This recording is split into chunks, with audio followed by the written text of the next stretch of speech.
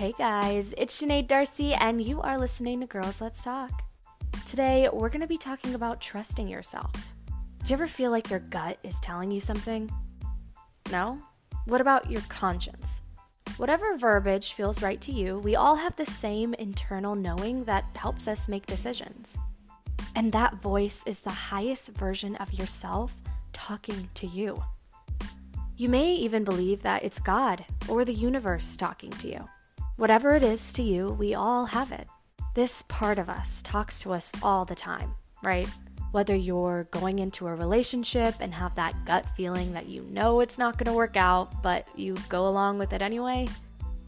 Or you had a big work decision to make and felt like God was telling you what to do, but instead you listened to your coworkers and it wasn't the right move after all. Sometimes we listen to it and sometimes we don't, usually because of fear or doubt. But imagine if we went each day without questioning that internal knowing, having no doubt or fear, and trusting your instincts. What if you just listened? For example, animals trust their instincts, and they have to survive. They don't question it, they do what feels right.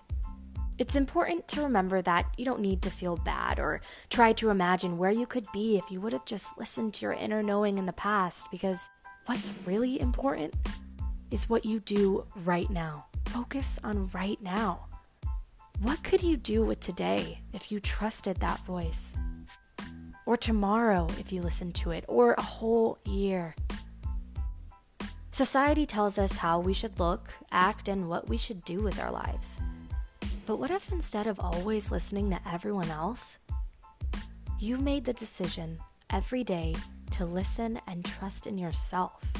So throughout the day, ask yourself, am I trusting my inner knowing today?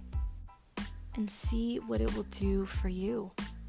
Well guys, that's all for today. Thanks for coming over, but before you go, remember, you are enough. See you next time.